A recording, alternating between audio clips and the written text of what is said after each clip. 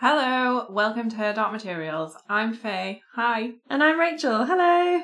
This is usually a podcast where we're reading through and discussing Philip Pullman's His Dark Materials novels, a chapter at a time, spoiler-free.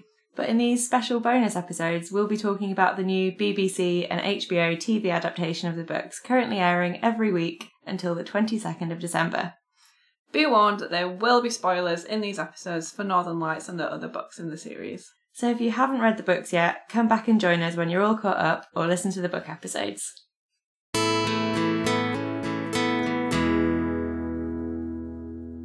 Hi! Hi! I feel really giddy today. I don't know why. How have you been? It's been a full week since we last recorded. It's true. Been alright. It's been a week since my last confession. I've been okay. I've been better. My ear healed up really quickly. Yay! So that's good. That's It's not gammy anymore. No antibiotics for Faye. Thankfully. And I've not done that much, to be honest. Although I've got really bad short-term memory. So if I did something last week, I can't remember what it was. We went for Christmas We dinner did. this weekend. I do remember that. We did go for about Christmas dinner. me. No, I remember that. Yeah. It was really nice. I enjoyed it.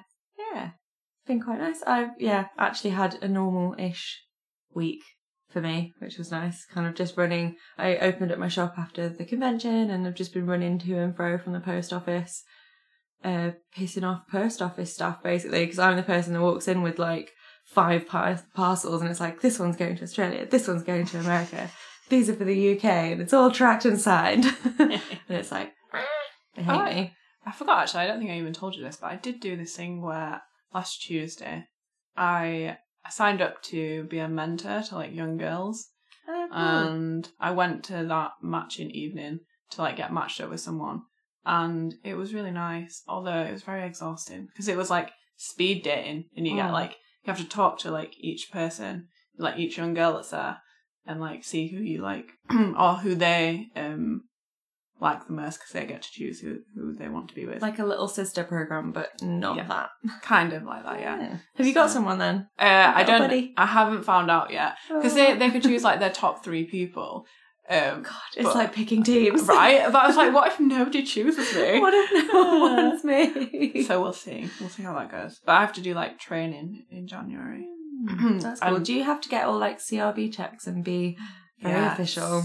I got that through the other day, and it came through, and I was like, what the fuck is this? I was like, oh yeah, it's my background check. I'm not a criminal. You've got to be safe. Yes. Yeah. I had to do all that when I was a young leader at Girl Guides. Oh my god. Me and my mum ran a brownie troop. Oh. We're a bunch of leaders in the team.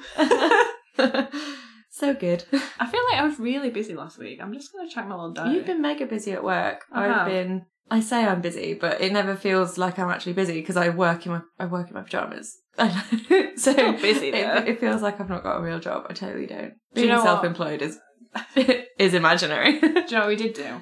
Went to see Nightmare Before Christmas with an orchestra. Yes, we did. Yes, you may have seen it on our little Instagram. Yes.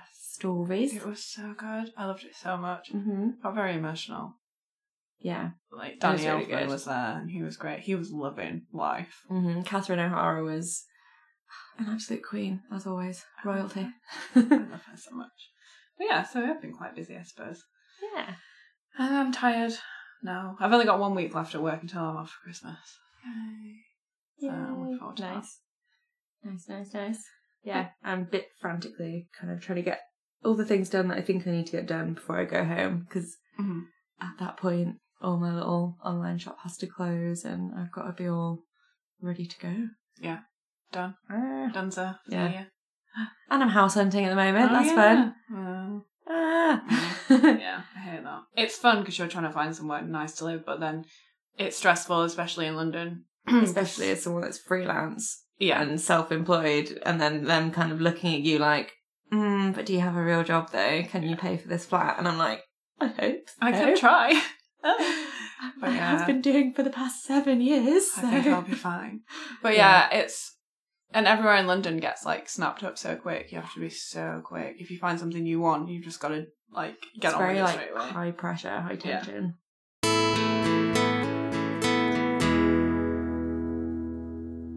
Shall we get into it? Yeah, let's get into it. What did you think overall? I'm not sure. I think it was for what they had to pack into a single episode, they did well, I think. But it should have been 2 episodes. Because the tension that should have been the build-up and the horror that was from the thing that they're doing at the station being revealed would have been way more impactful as like a cliffhanger at the end of an episode, and then the Great Escape happening after in like a whole other episode. Whereas they like had to pack it all in, and then they packed in a bunch of stuff right at the end as well. Yeah. Just so that we could get to where Lyra needs to be next. Like, I don't know if they had a limited amount of episodes to cram the books into, or if they considered quite hard what would happen in each one, and it has to be 8 episodes or whatever, but it did feel like it deserved more episodes. Or that it could have cut into the last episode, because that was all in one place. That was all just the Lost Boy. And that was like, maybe that episode would have been better if they'd have crammed some more of the station into it or something. I don't know.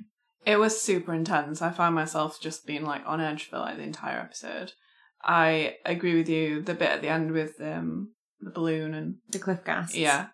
Should have been the beginning of the next episode. I think somebody tweeted us actually, and they were saying that the cliffhanger was just moot because when it said next time on His Dark Materials, it's just Lyra, and it's like, well, all right, we can probably guess that she's not going to die, but like to leave it on a cliffhanger where she's just fallen off a balloon. In a post Game of Thrones world, we've learned that main characters can die at the end of the first season. Yeah. So, like, yeah, it was a bit silly to have that in. But I've thought that about all the next week-ons, all the little previews I've had, basically like an entire rundown of the episode. Yeah.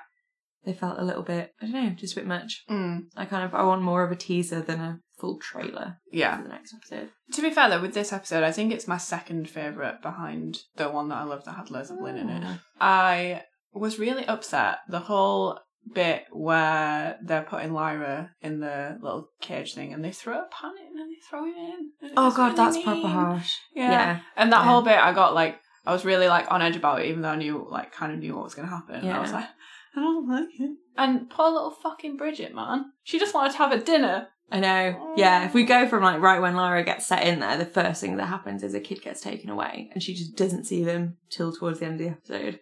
And that is, if you split it into 2 episodes, my theory would be Lyra would get there, she'd bond with the kids, she'd make some friends, and then at the end of the episode, her particular friend would get taken away. Yeah. And then the next episode would start with like Lyra like crawling through the ceilings, because some of the ins and outs of how Lyra's getting ready to be, they're different, which is fine. Like, I'm all for an adaptation. But then I also think if the book had a better idea of how this happens, then do that. So like Lyra in the books gets thrown in the cages to have the incision done because she like is heard like spying on people and like listening into conversations, and they're like, what do we do with this kid that's heard information we don't know?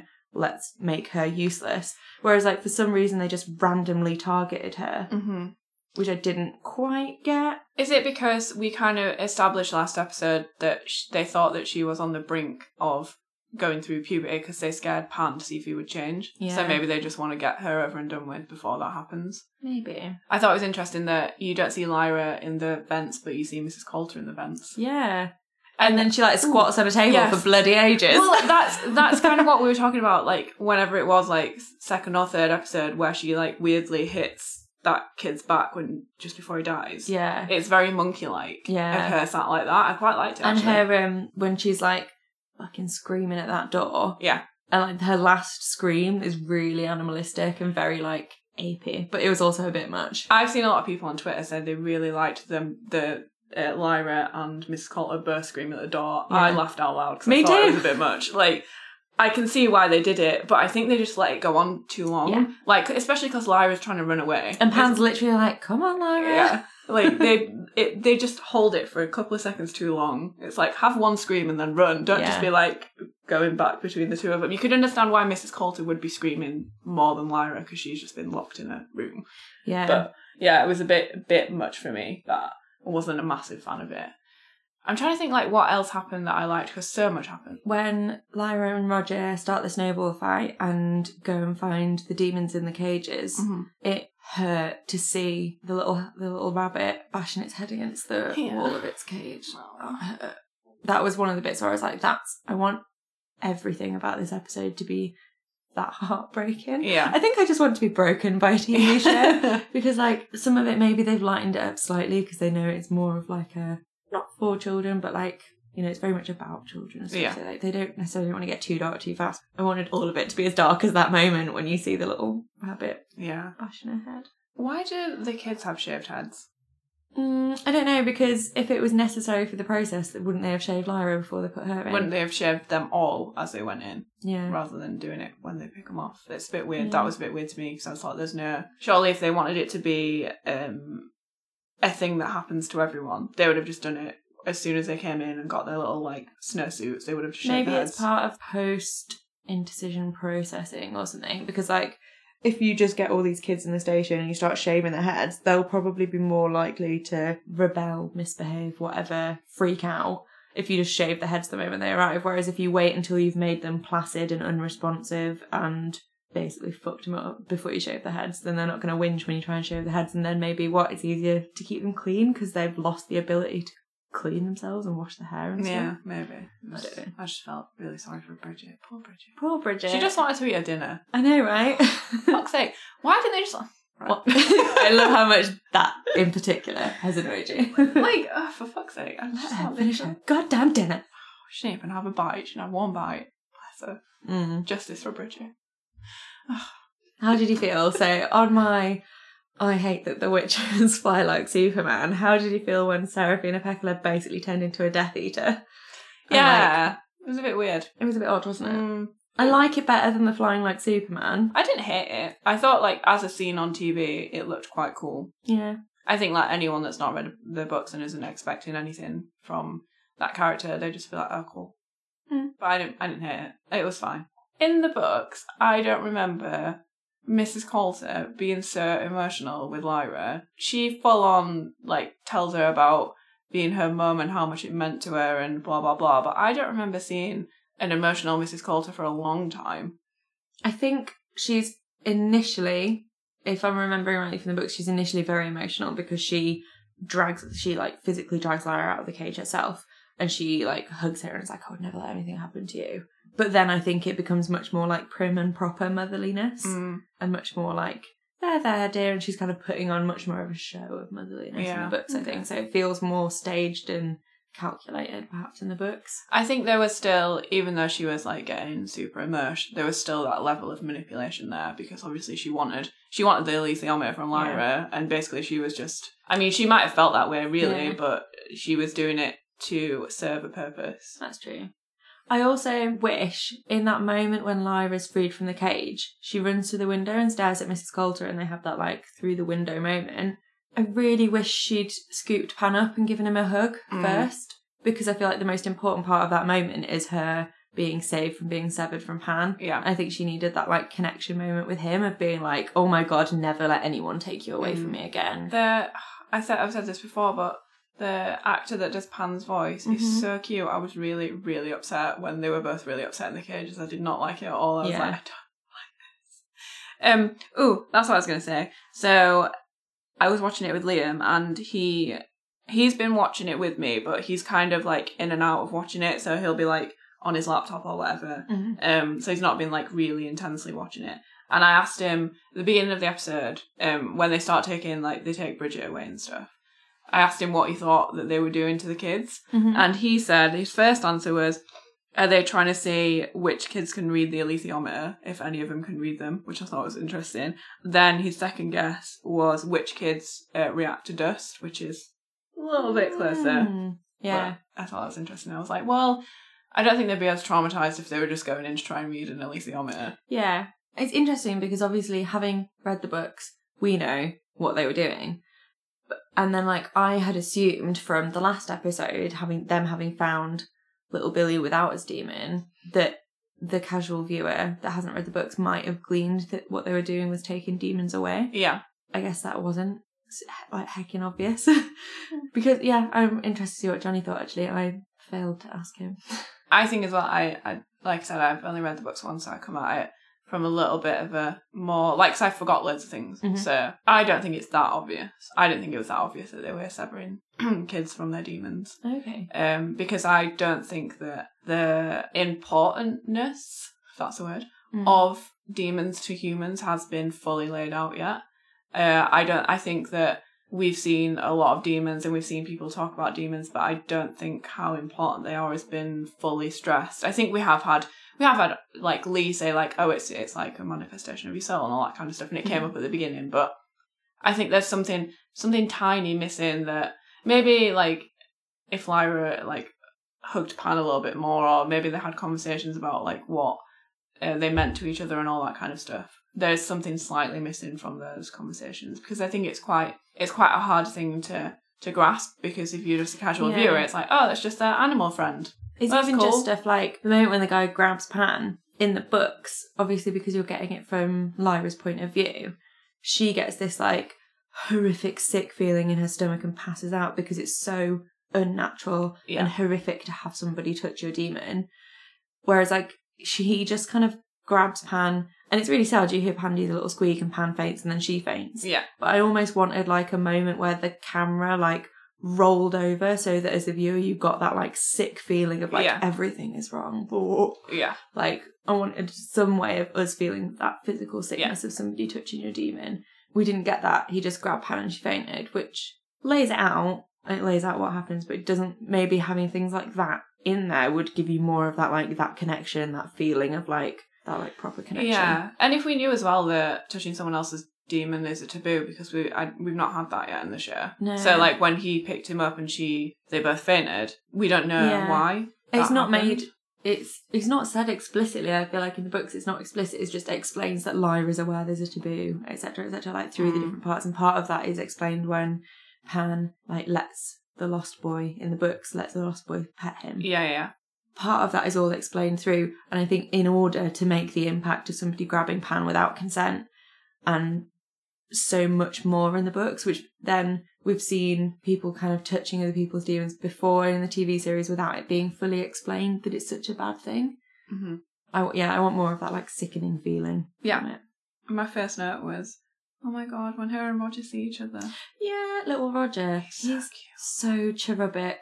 His little chubby little cheeks are so cute. He's so cute. Yeah.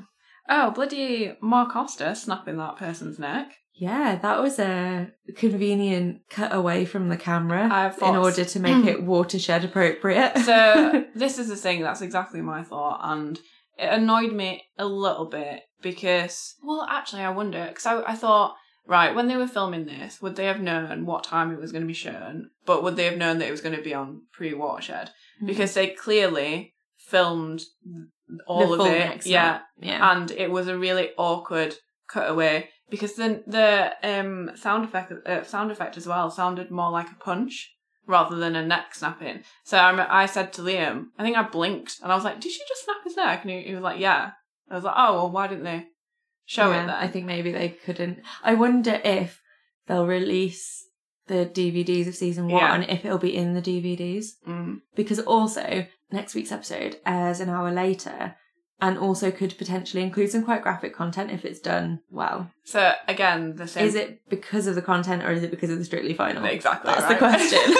Is it because of Strictly Come Dancing? Yes. Well, I suppose for people listening in America, so it airs on BBC One at 8 o'clock at night on Sundays, and that's before that Strictly Come Dancing is on, which is like our version of Dancing with the Stars, and it's the final next week. And I assume that that'll be on longer. That is my thought. I thought it was just on later because of Strictly. Yeah. But we'll see. But also, if they've got that, if they know that when they're editing, maybe that does mean that they'll have taken more risks on the episode. They'll have, maybe kept more stuff in, or hopefully. I wonder with the next snap if it was super annoying for them.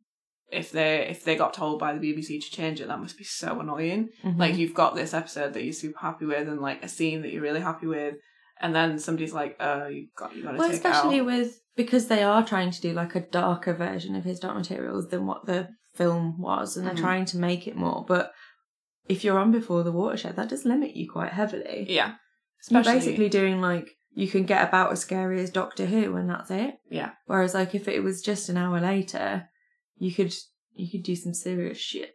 Yeah, that's true. Did you think that it made Mark Costa more like the Mark Costa that you want? I don't know, but I did appreciate the little cut back to Mark Costa and John Farr wandering along. And you know how I was like, are they a thing? Mm-hmm. I feel like they're a thing. And then we weren't sure because they're very cordial and not like romantic with each other. But they have like a nice little moment where they're like, Billy would have been proud of us, like getting the kids out and stuff. They talk about how like, oh, Lyra will be fine, she's strong, and then they hold hands. Aww. And like you kind of get this thing of like maybe they do have something going on. I think they fucking. Yeah. I have a note that says, sometimes I just make myself laugh with the notes I write down. Hot Priest on BBC News. Oh yeah, Hot Priest, Priest. aka Andrew Scott, aka Will's dad. Yeah. John Perry. Yeah. Yeah. I have a little section of him on BBC News, which I enjoyed. Because at first, when Will's got this laptop on his knee and it's really dark, I was like, is he watching porn? It's like, nope, he's watching a video of his dad on BBC News. I mean, very, very different things. Yeah. And I liked that we had like a little snippet into Will's world, a little snippet into what's going on with him, but not major, like no major plot progression, just like we know that Will's got more of an interest in where his dad's gone. He's kind of been told as a kid where his dad was going and stuff. Yeah. But I think he's not thought into it super hard since then, perhaps up till now. Yeah. He's doing a lot more of that research, especially now he's seen that his mum had the letters. And that's nice, that's interesting. But also, we didn't stay there too long because there was stuff going on with Lyra. I like that. Yeah, it was nice. Really, realistically, they didn't really need to put it in, did they? No. But It was fine. I I enjoyed that it was there. It was nice. It was also nice to like re-point out that Hot Priest is going to be in it. So, yes. Yeah. So when they're in, so we're back with the kids in the... Bolvanger? Yes. The station? Yes. Yes. And Mrs. Coulter comes in and Lyra hides under the bed. What fucking upper body strength has she got? She like holds herself under that bed frame. Right? And it must be like doing 1,000 crunches. Like she must have really good core. Yeah. Yeah. But then also, how does the monkey not see her? Because she's like panting. She's like, like holding on. And the monkey's just like, like I wish they'd put him on Coulter's shoulder or something so that there was no way that, I know it added tension, but it also made it less believable that he wouldn't have been like, oh, there's someone clinging onto the bed under here? Guys. We can all hear them because the room is pretty much silent apart from Mrs. Coulter speaking. You could definitely hear her. I like that little hint of rivalry between the girls and the boys. The girls were like, we're going to have it neat as hell in here because they will not be picking one of those. They will be picking a boy, which is like sinister as fuck, pitching the kids against each other. But also like a nice little bit of camaraderie in your like kidnappedness. Yes. They have a good explanation of dust from Mrs. Coulter, which we've had bits. And also how they believe it links to your demons. Yes. And how it's sinful to have it. If somebody asked me what dust was, I still waver on my explanation of what it is. And Liam was asking me what it was and why they're doing it. And I got there in the end, but like it doesn't come to me immediately. I have to like think about it. It's something that I guess you do kind of discover with Lyra, with the other characters as the books goes on. Like dust reveals more and more of itself. Like they're discovering more about it. But I couldn't. Like it takes me a while to get there, and then Liam asked me, and then that scene came on, and I was like, "You just watch Mrs. Coulter explain it." She'll explain it for you. Also, I'm wondering if that partially explains the dysfunctional relationship between Mrs. Coulter and her demon, because she's talking about how like, oh, when you're little, your demon is your best friend, they're your best pal, but when you hit puberty, like it's the demon that brings the bad thoughts into your head. It's the demon that brings sin into your life, and I'm like, what has that monkey told her to do? Yeah. Or why does she hate him so much? What mistakes did she make as a teenager that she blames him for? Yeah. Because, like, everybody's got to come to peace with whatever stupid shit they did as their teenage self, because puberty fucks you up, and then you become a normal human again. So, like, it's kind of partly, for me, explains why Miss Coulter is so mean to her demons sometimes, if that's how she sees demons, if that's what she sees as that they're a vehicle to bring sin into your life, then, like, no wonder she is so mean to that monkey. It's really shitty. Yeah. I wonder if what part, like you said, if she blames the monkey for everything that happened with Azrael and having Lyra and her husband getting murdered. I think she's like carrying a lot of shame. Yeah. Definitely. And like in a way that I think is powering her internal like rage. Yeah. And the way that she wields her power is probably significantly influenced by a lot of the shame that she's experienced and probably a lot of the prejudice that she's had to deal with because of the things that she's done or the things that have happened in her life. Still no excuse to hit your monkey. Not fair. Here's a little monkey. And also, still no excuse to go around cutting children up. Oh, God. Thank you. Yeah, that was interesting, that explanation of dust from Mrs. Coulter, because that's one of the first, aside from Asriel's PowerPoint at the beginning, it's one of the first explanations that we've had of dust as well. Yeah. Because people like the Egyptians, who are like the adults in Lyra's life that are good, and like their master and people like that and stuff, they've not really spoken about dust, if they even know what it is. Like, it's this like higher thing going on while everyone's doing their like day to day. It highlights as well the difference between Asriel and Mrs. Coulter. When we heard Asriel talk about dust, he didn't mention anything about it being sinful and bad. You kind of get the vibe that he is interested in what it can do and wants to explore it more. And what it can do for him. Yeah. And Mrs. Coulter just blatantly said, it's evil, like it causes sin, blah, blah, blah.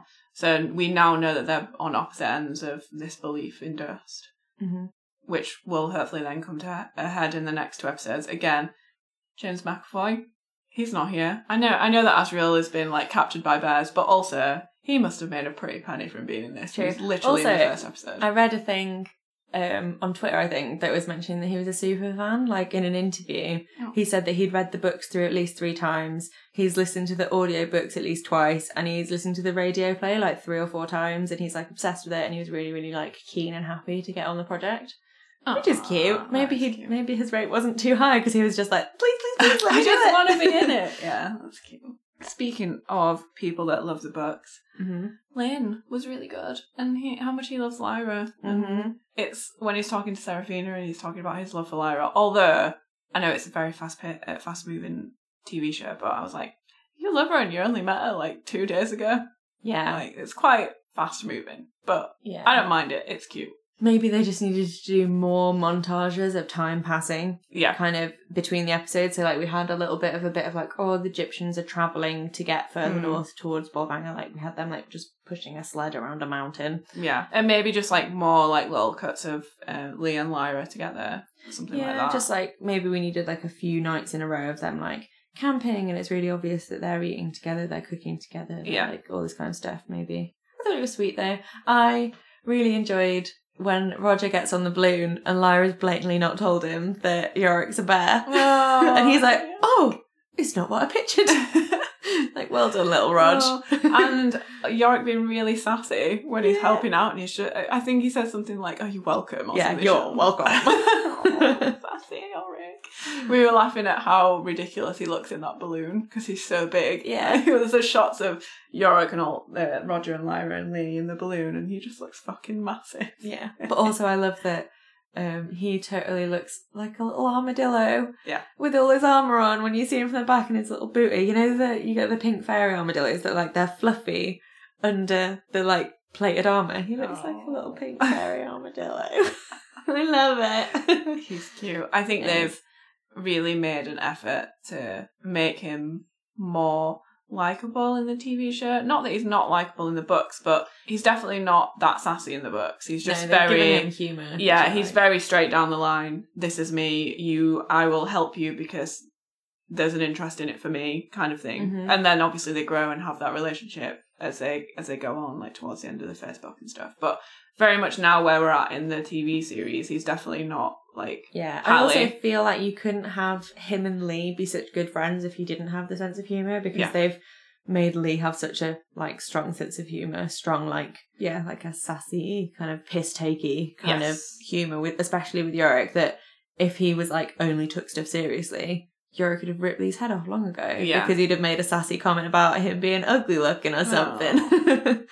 But yeah, I was a little bit confused as to why when the Egyptians are leaving, they're taking the lost kids and they're taking the demons back, why they've not reunited the kids with their demons. And also, I don't think I noticed any of the staff that had supposedly also had their demons come away. I didn't notice any of them have demons with them, which I feel like would have shocked Lyra and the other kids earlier. Yeah. Because the lady that's like, Nicholas, my Nicholas. I think they might have done it as a bit of a surprise because Liam definitely did like a bit of a when Lyra said to the that lady, woman, what's your demon? Yeah, what's your demon's name? But like, I feel like I remember in the books they describe, and especially in the way that Mrs. Coulter talks about it, about saying like, oh, we don't take your demons away. You can have them. They're like a lovely pet afterwards, which is also like heckin' sinister, being like, I've taken this part of you. But you can still it's have intelligent and part of you, Yeah. and you share thoughts, you share feelings, all this stuff, and I've made it into like a little pet that isn't connected to you in any way, but like it's a part. Like that's really sinister to me. And so I feel like I missed the fact that like this the staff in the centre had the like glazed look and had demons that also had that glazed look and looked really like zombie-ish. I wonder if they're going to explain that you can't just be given your demon back and it'll all be okay, because that was one of the things that Liam asked me. He was like, well, if they give them the demons back, would they just be fine again? And I was like, no, because they're literally severing them. Yeah, like this is the link that connects you is gone. But I think it wasn't like, it wasn't super clearly explained, which I kind of, and I think maybe that thing of having the staff with their demons, but there clearly being no real connection between them. But I don't know how you explain that.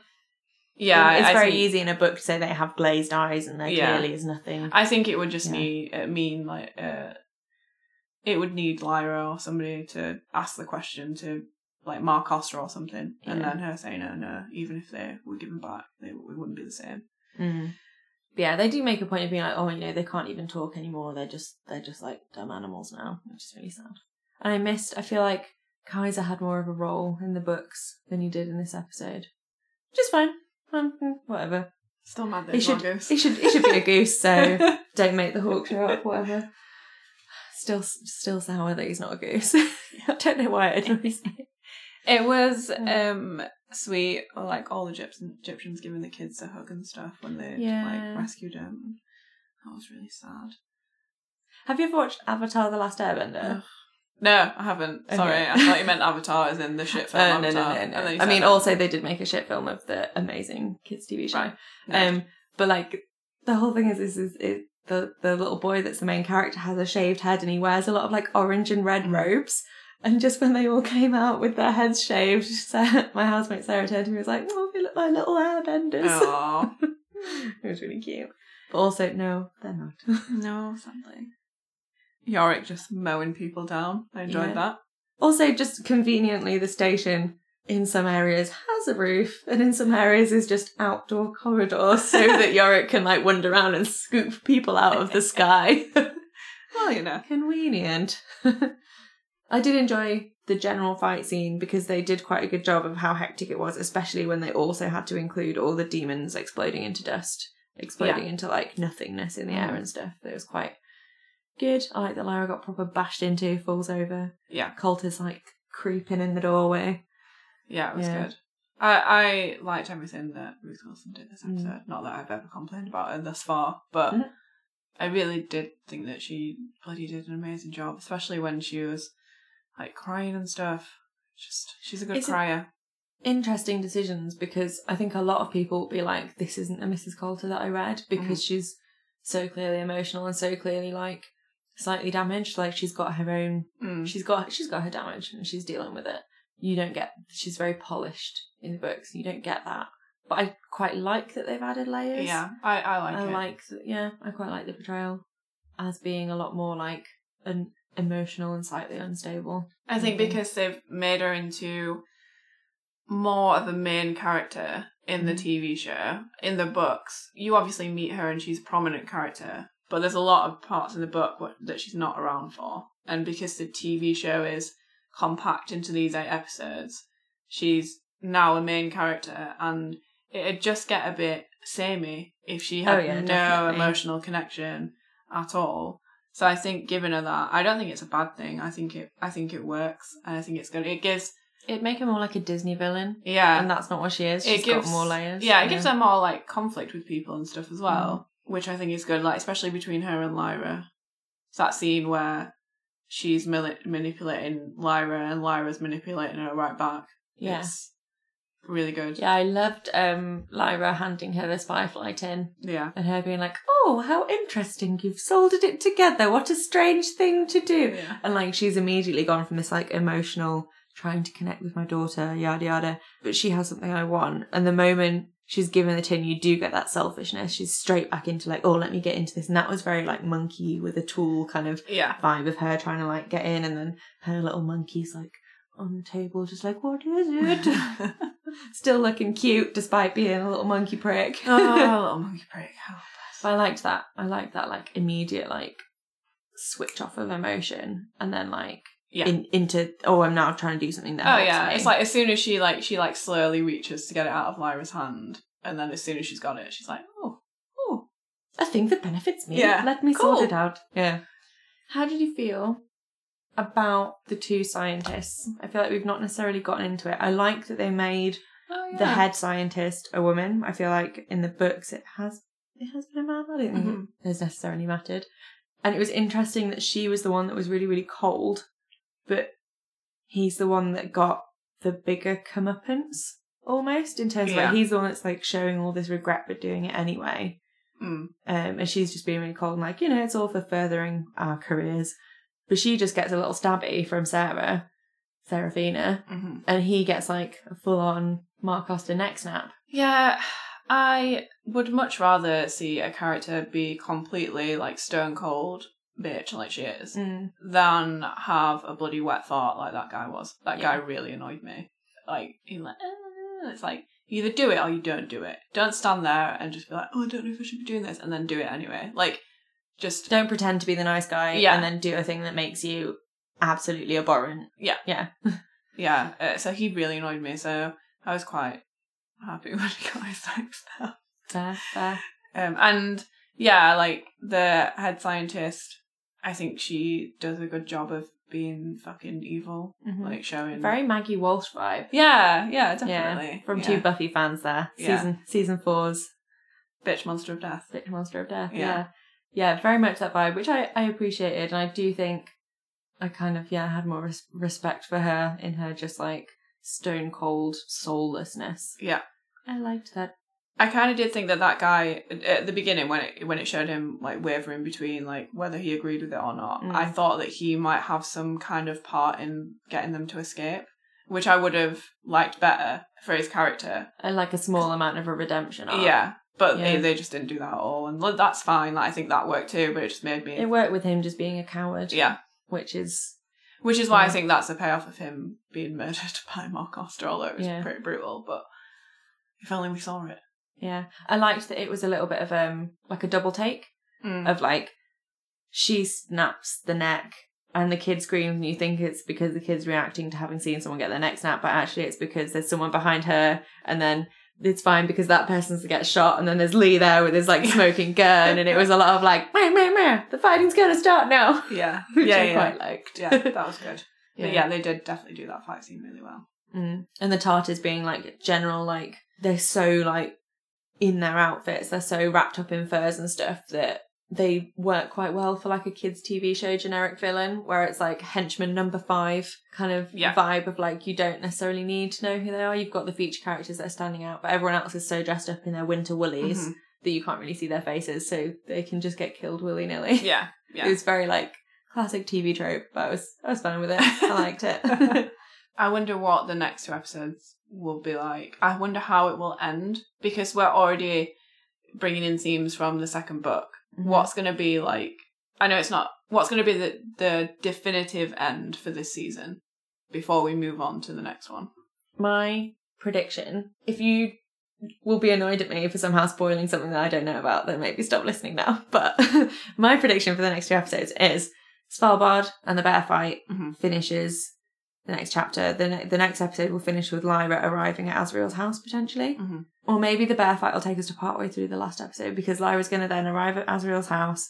All the horrible shit's going to go down with Asriel and the experiment and all that kind of stuff. And I think the last moment of the TV series will be, and at the same time, all the horrible shit's going to go down with Will and his mum. Yeah. And the cat and the stairs. That's why I think the main themes of the next 2 episodes are going to be. So the final moment is going to be Lyra steps through over the bridge and Will steps through between the hornbeam trees at the same exact time, because that's how I think it would be really fucking cool. Oh, that would be really cool. Yeah, I want that. That's what I want. That's my prediction / wish. Make it happen, production team. If you haven't already done it, just go back and edit the last completely re-edit and refilm. No, yeah, I think that would be really good. Yeah, and I can see that definitely happening. Fitting. Yeah, I can see it fitting, because if they have everything happening on Svalbard, because they have seemed to be like location. Like everything in an episode seems to be relatively contained, either of a journey from A to B or in A and then in B, kind of like starting it, all within one place. So it makes sense for them to do everything on Svalbard with the bears in one episode, and then everything with Lord Asriel in another episode. But I'm wondering if there's enough to fill that episode, which is why I think Will's story will take a kick up the ass in the last episode in order to have them hitting the same point at the end of the show. That's fair. And James McAvoy's going to earn his paycheck in that last episode. Bloody well better do.